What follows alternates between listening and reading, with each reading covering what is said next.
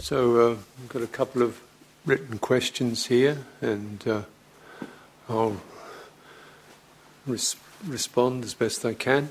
And if anything else comes out of those two questions that seem, that you have other questions that arise out of those particular questions, please take the opportunity to ask. Sometimes hear a question, it triggers off another thought in your mind. So it'd be, while we have this time together to inquire, it's also nice to hear your voices. So sometimes writing it down helps you get it clearer, you think it through, but also when it comes out of your voice, there's a certain, you get the feeling behind it. Anyway, this one's a pretty, common issue, common question. Common and yet understandably difficult to work with. How do you deal with recurring thoughts that seem to grow out of all proportion? It's so easy to be dragged along by them and they cause so much stress. Well, who didn't ask that question? Yeah. Don't know what she's talking about.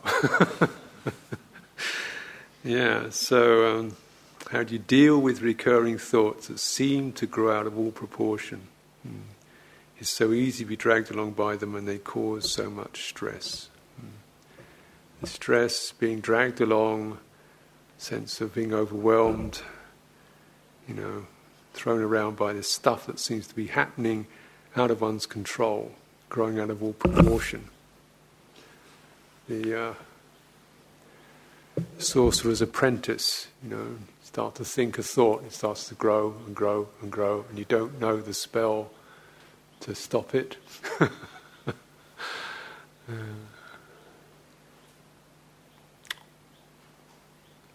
Well, there's a few things there, aren't there?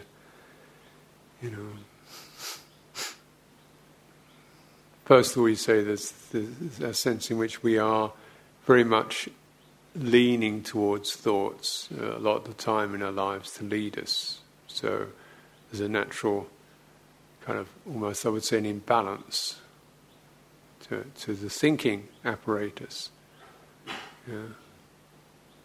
We value philosophy and maths and physics and great ideas. So we have this bias towards the thinking mind, we put a lot of energy into it, we value it, we praise it, and then we can't switch it off because there's that because we've actually given it too much say over our lives. And then we try to think of an answer to it, of course that's putting more into it, isn't it? So we keep putting more energy into the thinking apparatus, the thinking energy. And it has a great hold over us.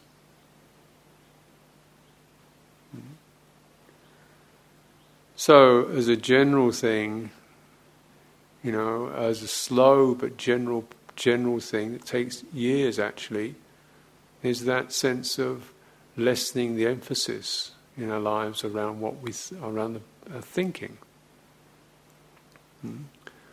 So certainly spending time in silence, and also directing your thinking not towards what you should, what the future, past, remembering, adding things up, musing, fancying, but just using thinking to say, what's actually happening in your heart right now? What's happening in your body right now? How does it feel to you? So getting your thinking to listen. Using it as something that points somewhere and then listens, rather than just keeps nattering on all the time. How is that? How is that? Using it like that. So using thinking as a kind of an aspect of a dialogue, rather than an ongoing monologue. And the other aspect of the dialogue is the silence.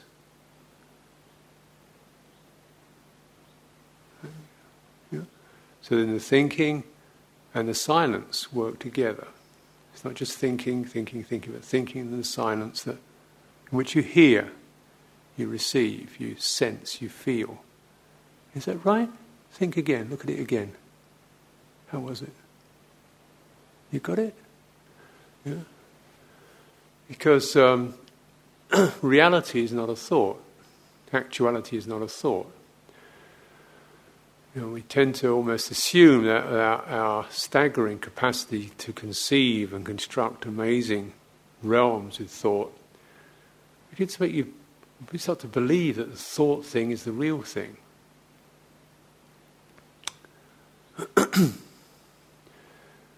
Yeah. But it isn't, is it? What's a thought of a jam sandwich compared with eating it? What's the thought of a person compared with living with them?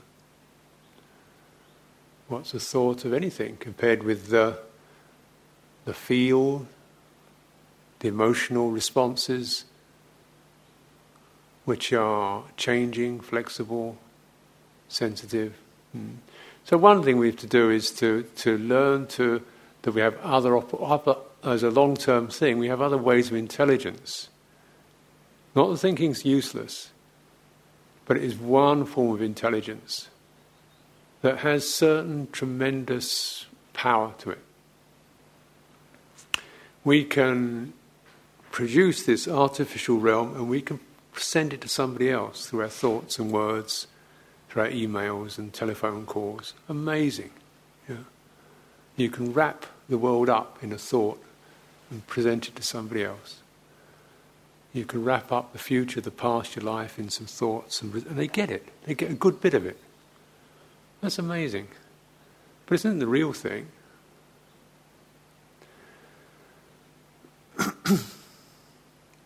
So there's also the amazing intelligence that comes from listening through the heart, how it feels to you, that it feels true and real, bright, alive, that it feels fake, weird, uncertain, unsteady, painful, pleasant. The perceptual feeling level experience is also is a form of intelligence. And that form of intelligence generally asks us to stay in relationship with something and really sense it out. It involves us. Thinking abstracts us, takes us out of the real thing, out of the relationship, out of the connection with things, into where we can stand back. That's what's so attractive about it. We can think about the world blowing up, or, riots and disasters and plagues, and just completely cool. You're not in it, you can abstract with it. When you get into the real feeling the thing, you're part of it. And this is why thinking is dangerous. Yeah. Because, this is how come brilliant scientists can concoct horrible things. And great statesmen and politicians can do horrible things. And religious fanatics can do horrible things. Concepts, throw some ideas around. So it was the feeling of the thing. So we try to learn how to awaken these other forms of intelligence, the heart sense, and even the body sense. What does your body say about being in this space? You feel quite right. How are you? How does your body feel about being with this other person? Just to need a bit more space, or feel warm, feel comfortable. So as you develop those, then you have less leaning on the thought faculty, and that's a long-term thing. And it means being able to be a little less clear, because thinking is amazingly clear. The felt thing is not so clear, it's kind of fuzzy and shifting and intuitive.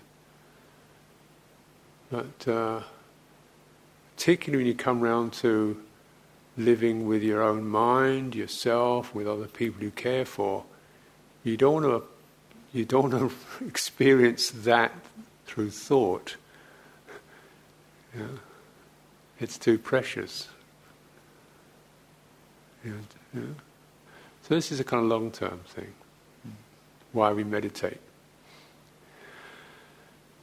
Sort of short-term, immediate, you might say, techniques. You have to be careful with the word like dealing with, because dealing with can be a polite way of shut it up, throttle it. But how do we relate to recurring thoughts? Yeah.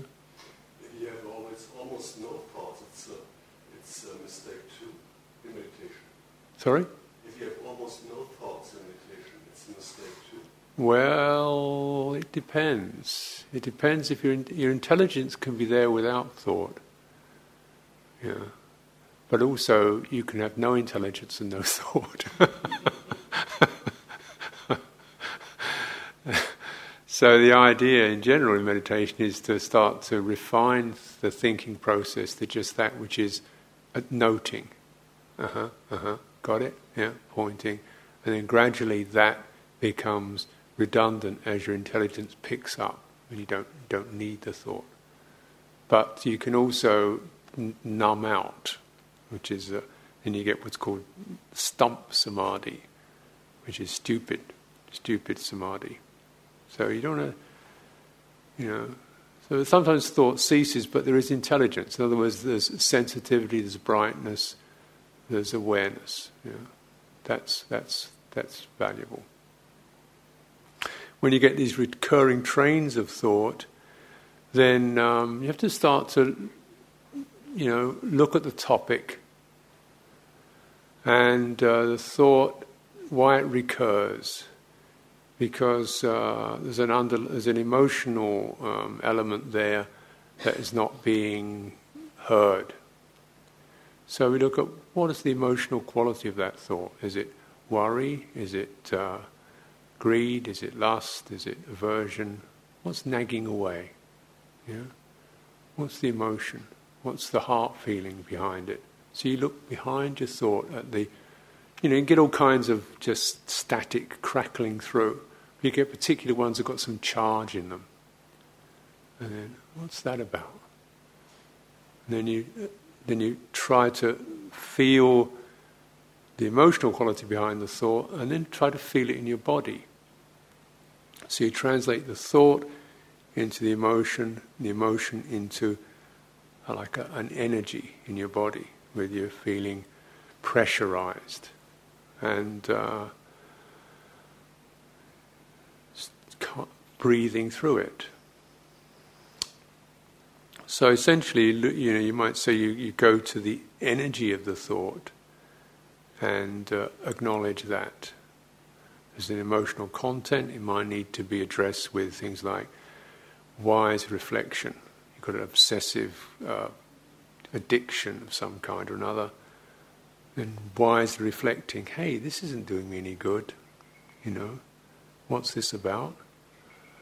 Or we contemplate the kind of needle stuck in the groove feeling of a thought and go to the energy of that and start to slow it down. Which means perhaps even thinking the thought slowly, slower,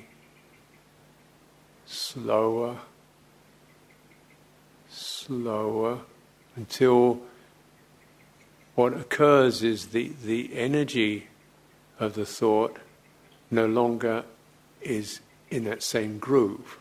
The energy behind the thought is slowing down. So you can't be angry in a slow, reflective way. You can't think, I would like to wring his neck. So, it's got to be, I'd like to wring his neck. So if you slow it right down, you think, wow, it starts to deconstruct. So changing the energy behind the thought is skillful as well. There's no point in just kind of getting averse to it.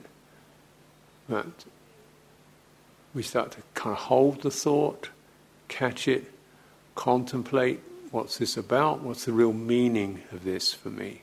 Frustration or worry or need? And then we might address the emotional quality of that, kindness, compassion, wise reflection, relinquishment. Or we might in fact start to go to, it's just some kind of niddering thing that just keeps rattling away, the repetitive quality of it, slow the energy down. And that means it starts to kind of slip out of the groove, slip out of the treadmill of it. Sometimes thoughts are just almost consequences of too much energy, or energy just too buzzing up in your head. You slow it down, bring it down into your body, it will tend to calm and cool it. Then then thinking is something that you can experience rather like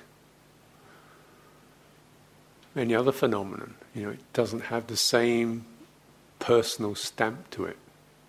It's just, nothing, no big thing really, one way or another.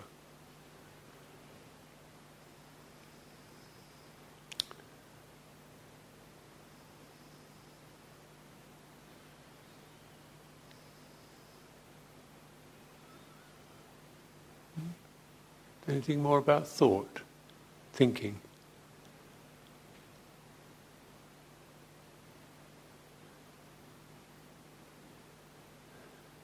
So we consider the energy of that. It's kind of loose energy. It's running up into our rational circuits. This is why, in a way, one of the strategies of meditation is just to occupy the mind with scrutiny of breathing, of bodily sensations. It doesn't have the room to think. You're pegging it down, saying, tell me all you can find out about an in-breath. And it's so occupied with that it can't go, nattering on about other things. The Buddha said that mindfulness of breathing is a skillful means of dealing with discursive thought. For most people, it's the other way round, really. Discursive thought is a means of getting rid of mindfulness of breathing. But it can be that if you really, get your mind to report, moment at a time, like, is it soft? Is it sharp? Is it bright? Is it clear? Is it in your chest? How is it right now? So it's really studying that it gets so engrossed in that it doesn't think about other things. Just as when you're watching the, engrossing television program, you don't think about, the neighbours or this, that, and the other, because you're so involved in that. So that's another strategy.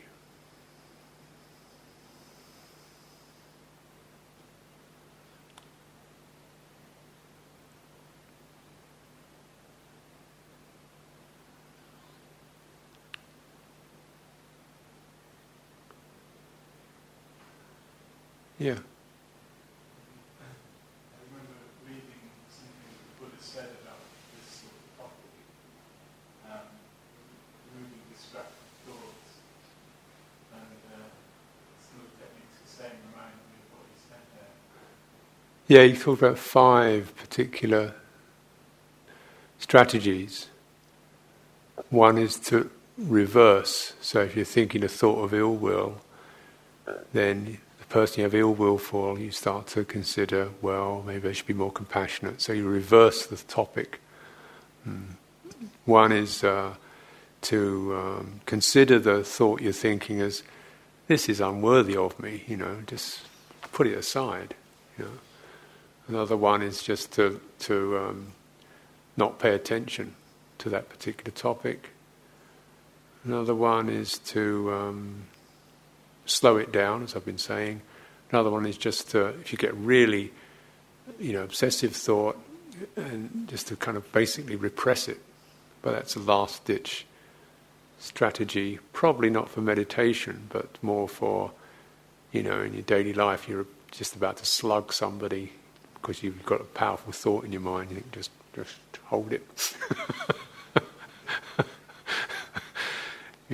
Count to 10, as it were, before you blab it out through your mouth. Yeah. I use that quite a bit myself, and I do find usually one or more of the techniques does help. Which one? Well, Those five, yeah? yeah, Mm-hmm. those five, yeah. I do find that they help. Mm-hmm. Mm-hmm. I never quite get the last one. Mm. I mean, I get quite fascinated by thoughts. So that's be a problem. We fall in love with them. Such pretty little things. Incredible, these nice ideas. Nobody bothers you. And these like little castles in the air, you know, rather than dealing with life, which is all sort of complex and. You know, you've got carte blanche to create what you like. So it's a thinker's paradise, you know. So I had to actually look at the slightly giddy feeling that comes with it, but I'm being slightly drunk. And just recognizing I spent 45 minutes concocting a fantasy, did it do me any good?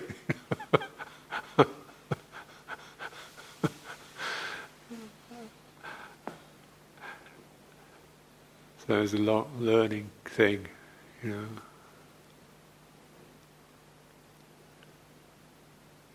Getting obsessed with, you know, remember one time in retreat trying to remember the names of the names of the sons of Edward III for no particular reason. It doesn't really matter, you know.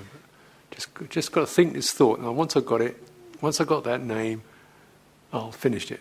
And just go through all that whole of my 6 years of study of history, trying to get through all the different names. You know, just stop that.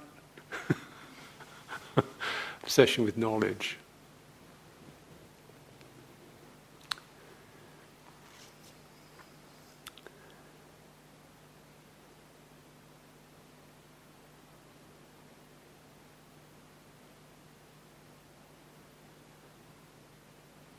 Yeah. Thinking that from the earlier meditation about, you know, we don't have any future, we don't have a future and thoughts. And sometimes, you know, those castles in the air, you know, a minute part of it actually could become, you know, and we have to do planning to, you know, we have to think about what, at some point, maybe not while we're meditating, but it's getting the balance. Yeah, it's balance, isn't it? It's balance. So, you know, that's true. We do live in this world whereby, you know, you can estimate what the future possibly could be. And, you know, you set down the causes and conditions for what could arise. It doesn't really happen exactly the way one plans it, but you can get something. Once you recognize that, then there's you know, you kind of have a rough idea. Problem is when it becomes obsessive, because there's a certain underlying compulsion behind it to get everything figured, because we don't trust, you know, that, you know, so we have to get it all figured out. Or particularly when you're rehashing the past, tribunals and defences and who was right and who was wrong, what you should have done and so on. Wow, that's going to be quite an industry too.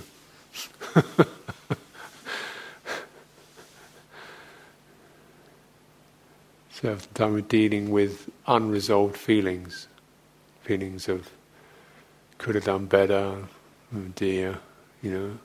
And really, you know, you look at the feeling behind it, then a lot of it is just a practice of kindness, compassion, forgiveness, and equanimity. You know, that deals with a lot of stuff, actually.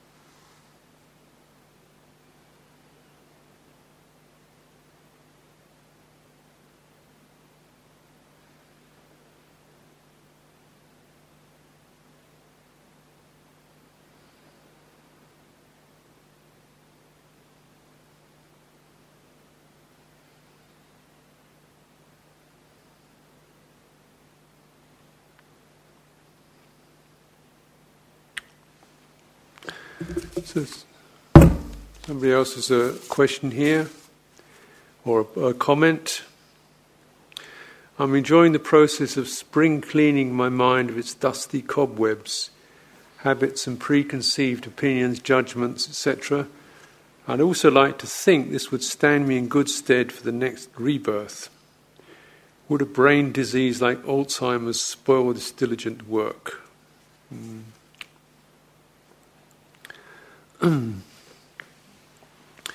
Well, yes and no. I don't think it wouldn't rub out the value of what has been done, but it would limit what you can do further.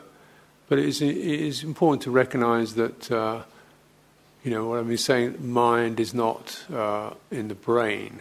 I mean, brain is part of it. Even neurologically, you have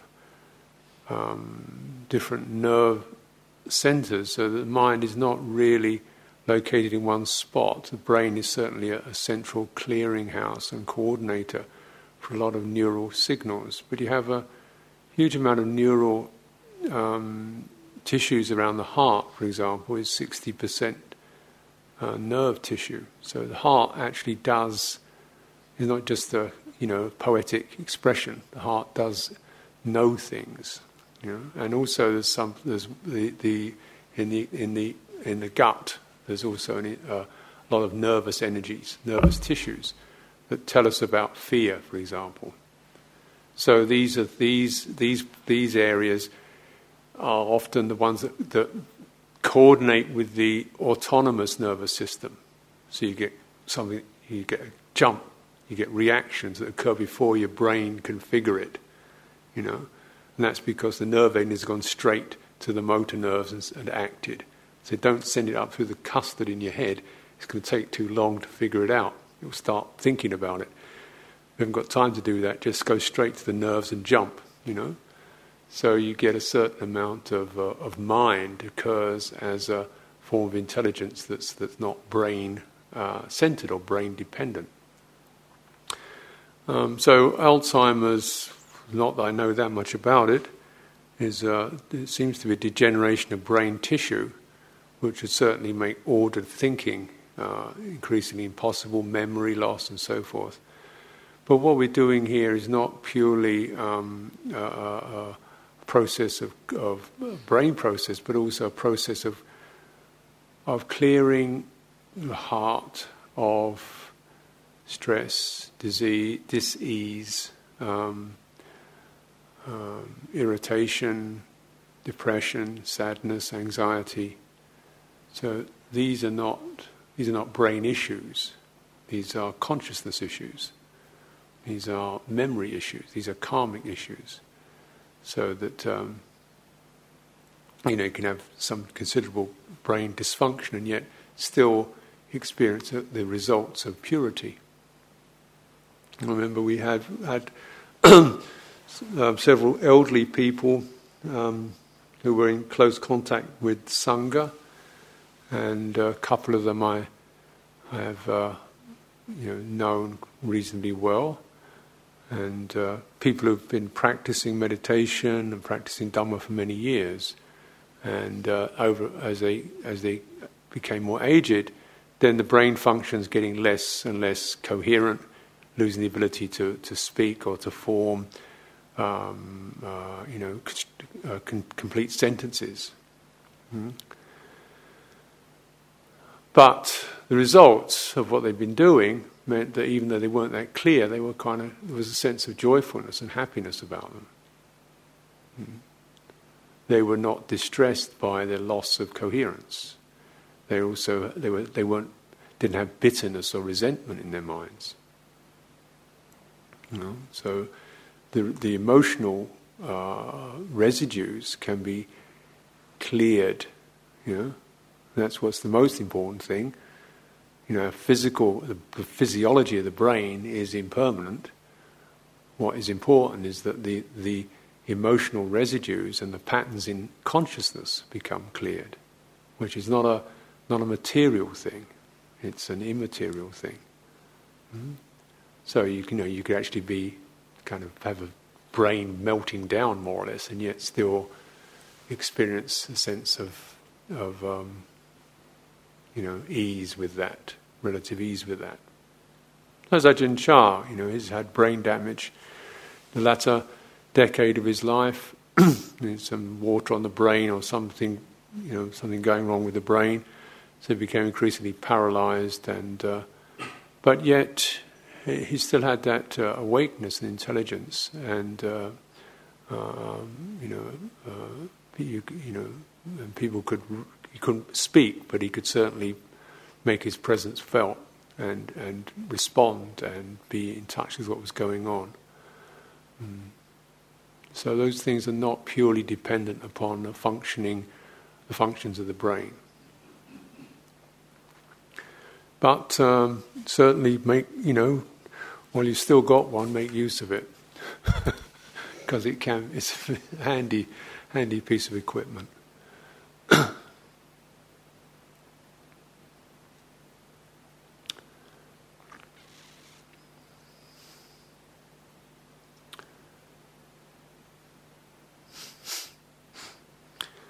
Okay, let's just stand up a little while.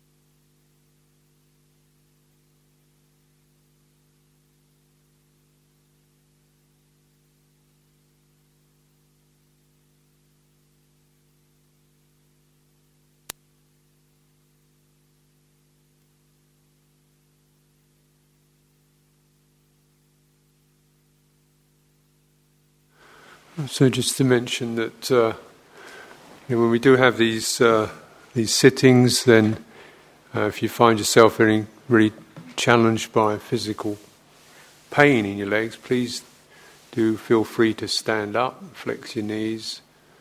There's no point in just feeling overwhelmed and struggling with these physical experience.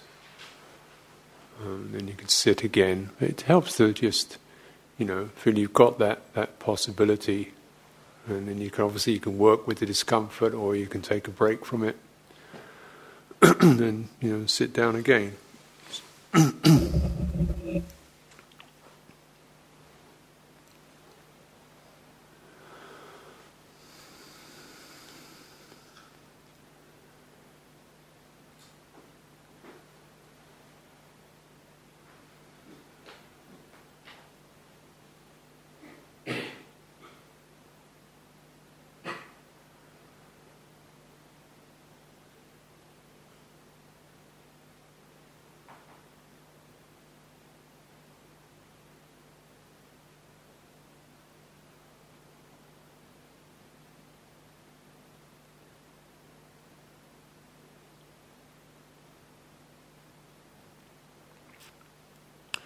So as we were talking about thought, the value, the usefulness and the preponderance of it, there's a difference between concept and percept. Concept is the idea, abstract. You can use it to point towards an experience and say, hey, what is that? What does it really feel like? Direct experience is of sensation, that is a sense of pressure or heat or movement or space. It's of feeling, pleasant, unpleasant.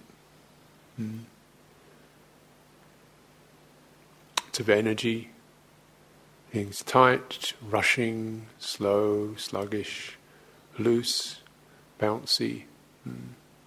That's the direct experience. So, putting these words there. As you come into the experience of your body, what tells you you have a body directly? You probably feel warmth, pressure, different kinds of movements, swellings, flushings. Let's try to feel the thing as it really is, rather than as we conceive it. And within that realm, you'll experience a repeated process, steady repeating process, which is breathing in, breathing out.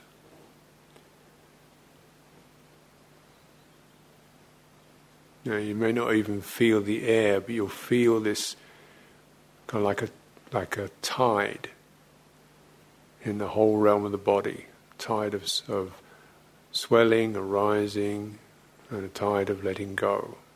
You feel that repeating itself time and time again in the realm of sensations, feelings, perceptions and energies. That's what you listen to. Listen into that like you're tuning into a particular tidal flow in the bodily experience. Monitor it, check it. Use your thinking mind to how is it now? Check it out. How is it? Where is it? What's it doing?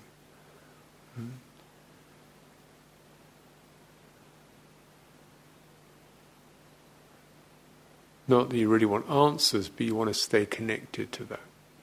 This is what we use thinking for.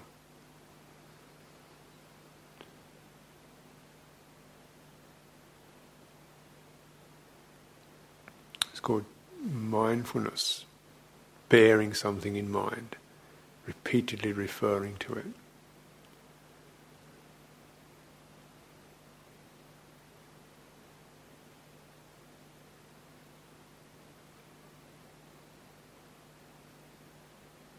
And secondary questions we might ask is, how can the body present itself or sit itself so that this experience can receive maximum attention, maximum scope? Am I sitting in a way whereby that breath energy is compressed or closed down? Is it possible to adjust the body so that the breath energy has the maximum amount of room to move? You sit in this bright, open way, so you maximize the channel for the breath energy to flow through. And then, so is there anything holding it back when the out breath? Can it go all the way out? Is there any resistance, any holding on that stops it from fully emptying? Can we lengthen it? Can we lengthen the pauses?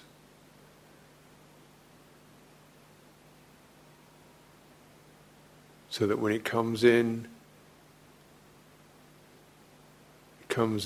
clear and strong, flows fully.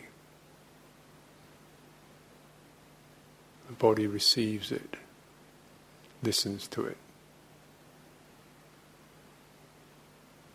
And of course is vitalized and energized by that. And that's a happy feeling.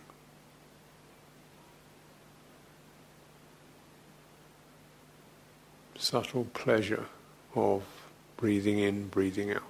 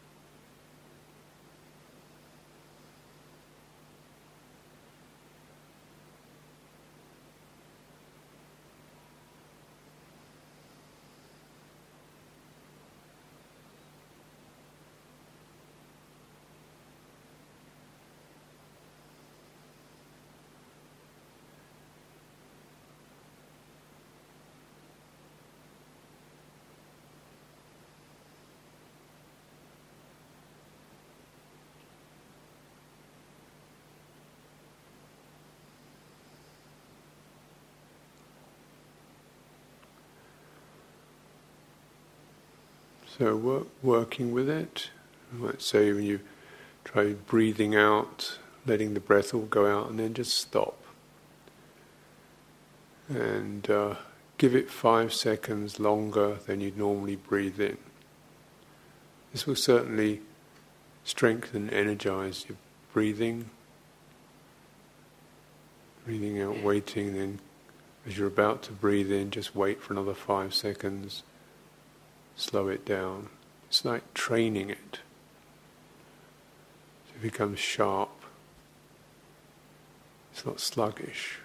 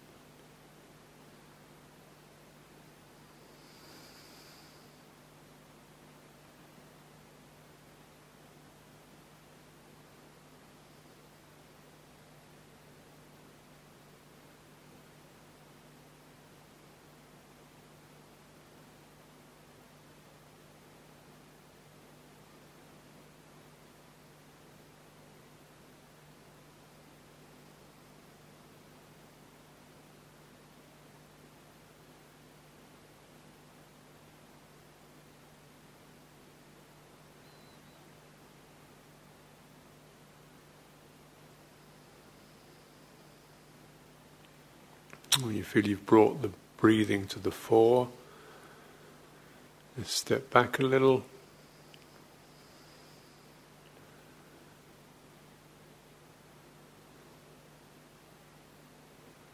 Soften your attitudes towards that.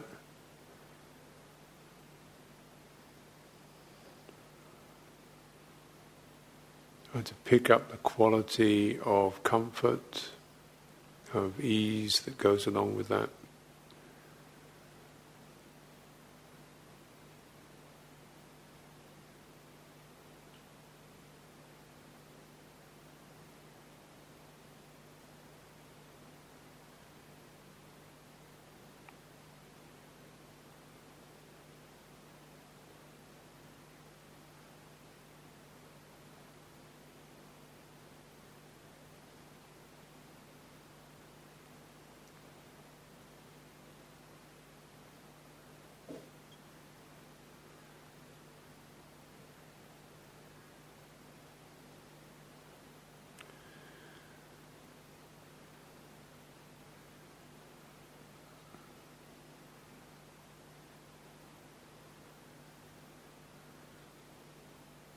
Put some attention to keeping the feeling, the mental feeling of ease, if that occurs for you, connected to the more physical, energetic sensations that occur. Otherwise what will happen is your mind tends to drift off and go a little bit loopy, dreamy. When it does so, as it probably will, it's a moment when you notice that's what's happening. It's the moment when you pause.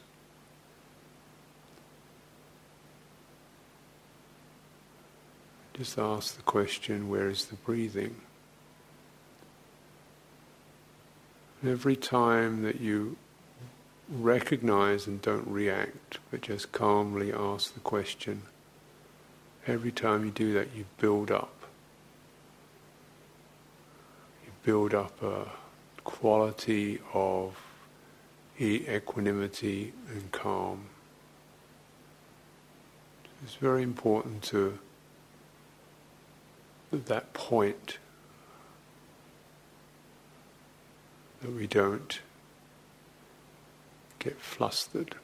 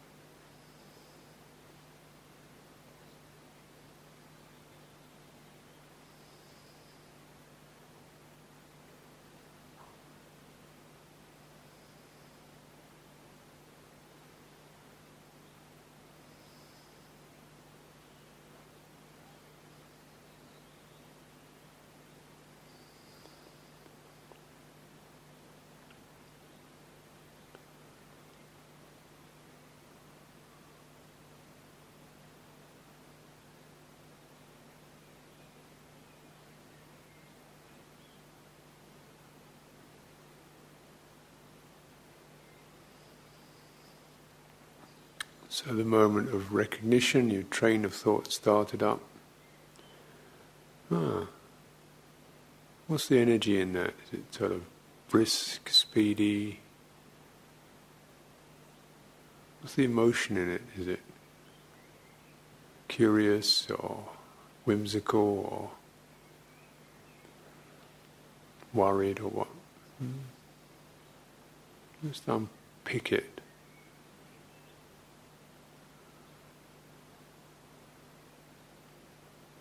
And what's happening in your body right now?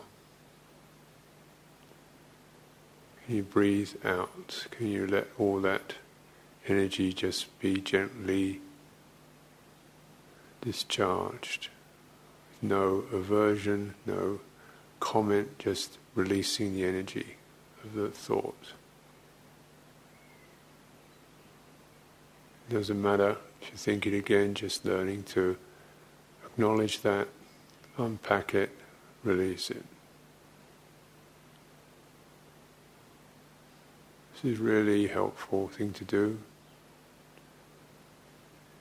Learning about your thinking process and seeing through the topic into the emotion and the energy. Discharging that with a calm, gentle breathing.